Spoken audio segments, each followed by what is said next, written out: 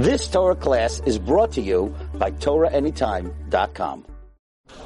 Good morning, everyone. We are finishing our series on technology and halacha today, and something actually very appropriate that in the news it came out that there was a successful operation with somebody that had implanted in his mind a neuro chip, we call Neurolinks, through the company of Mr. Elon Musk, and the person is able to be thinking and moving a mouse while he is thinking. So we're in the new era. So I think it's appropriate to speak in technology and halacha, our last series, on what really happens in such a case.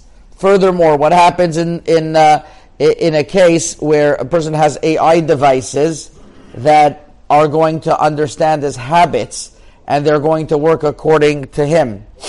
So, in truth, I was discussing this yesterday. Bionic arms, all of this stuff? Yeah. Oh, so very good. Bionic arms as well. So I'm going to tell you that this question was brought up to me, what just happened, by Reb Tzvi Reisman Shlita.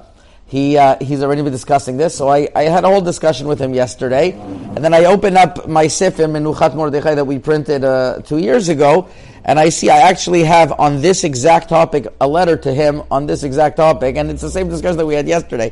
So I'm going to recount to you. It's in Shilot Uchuvot Menuchat Mordechai, Orechaim Siman Yud Dalet. Anyone who doesn't have it, it's on MoroccanHalacha.com. It can be ordered. It says the following.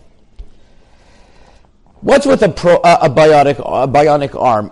Arm that you move on Shabbat. Let's say a person has lo aleinu, they're missing an arm, where there's many injured soldiers that they're gonna lo aleinu have to deal with such a reality. And the way that it works is that if one thinks about it, about how to move his arm, the arm is able to move.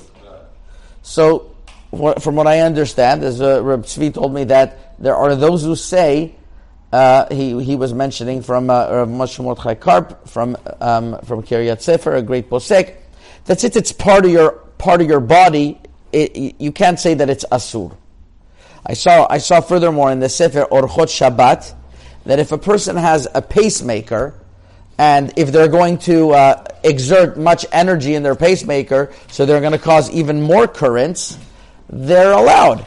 And because they're acting according to their derech, it's the Orchot Shabbat, Chelik Gimel Perek Chavav Ot Lamed Chet, that somebody wants to work a little bit more on the pacemaker, so it's not a problem, and is brought down that way from the Sefer Me'ora Shabbat, Chelik Daled, the name of Rabbi Yashiv, because he's not thinking of doing the Melachat Shabbat. It's just happening anyways. Here it's worse. Here a person is thinking of doing it. So what would be the halacha?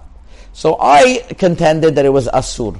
I don't have a complete proof to this, but my contention that it's asur is based on the Rashi and Baba Kama that we learned together.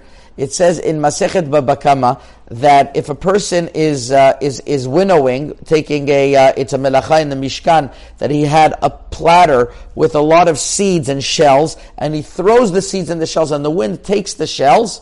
So the Gemara says on Shabbat you're chayav. Ask the Gemara why. If it would damage, it wouldn't. It would be exempt. So the Gemara says, no, by Shabbat melachet machshevet asatura. On Shabbat, it's the thinking of the melacha that the Torah prohibits. And Rashi says, nitkaima machshavto.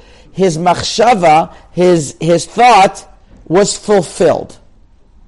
And based on this, the Sefer Even HaOzer writes as well, and once again we did mention this, that if somebody puts a leech on him in order to suck out blood, even though he's not doing a melacha, and even though it's called a grama, it's called an indirect action, but since he wanted it for it to happen, if you're going to be liable, says the Even HaOzer, in regards to damages, for sure you're going to be liable on Shabbat.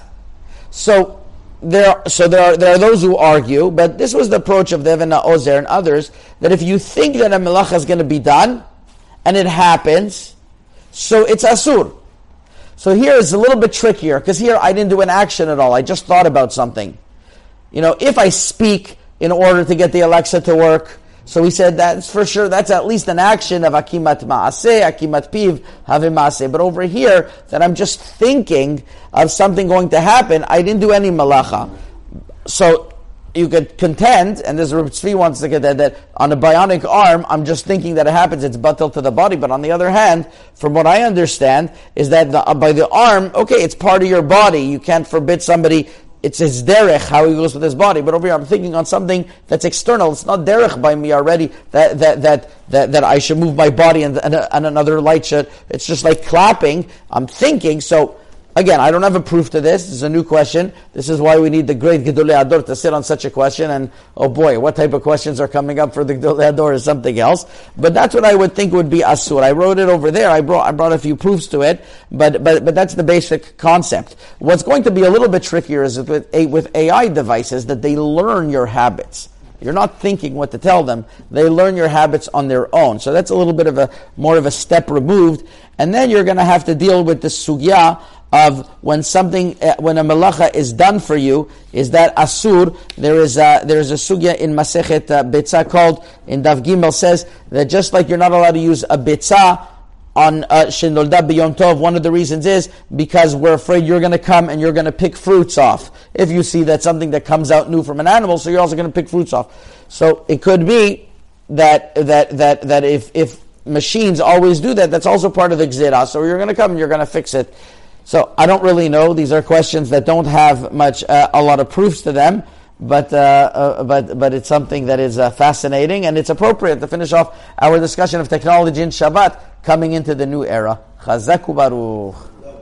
You've just experienced another Torah class brought to you by TorahAnytime.com.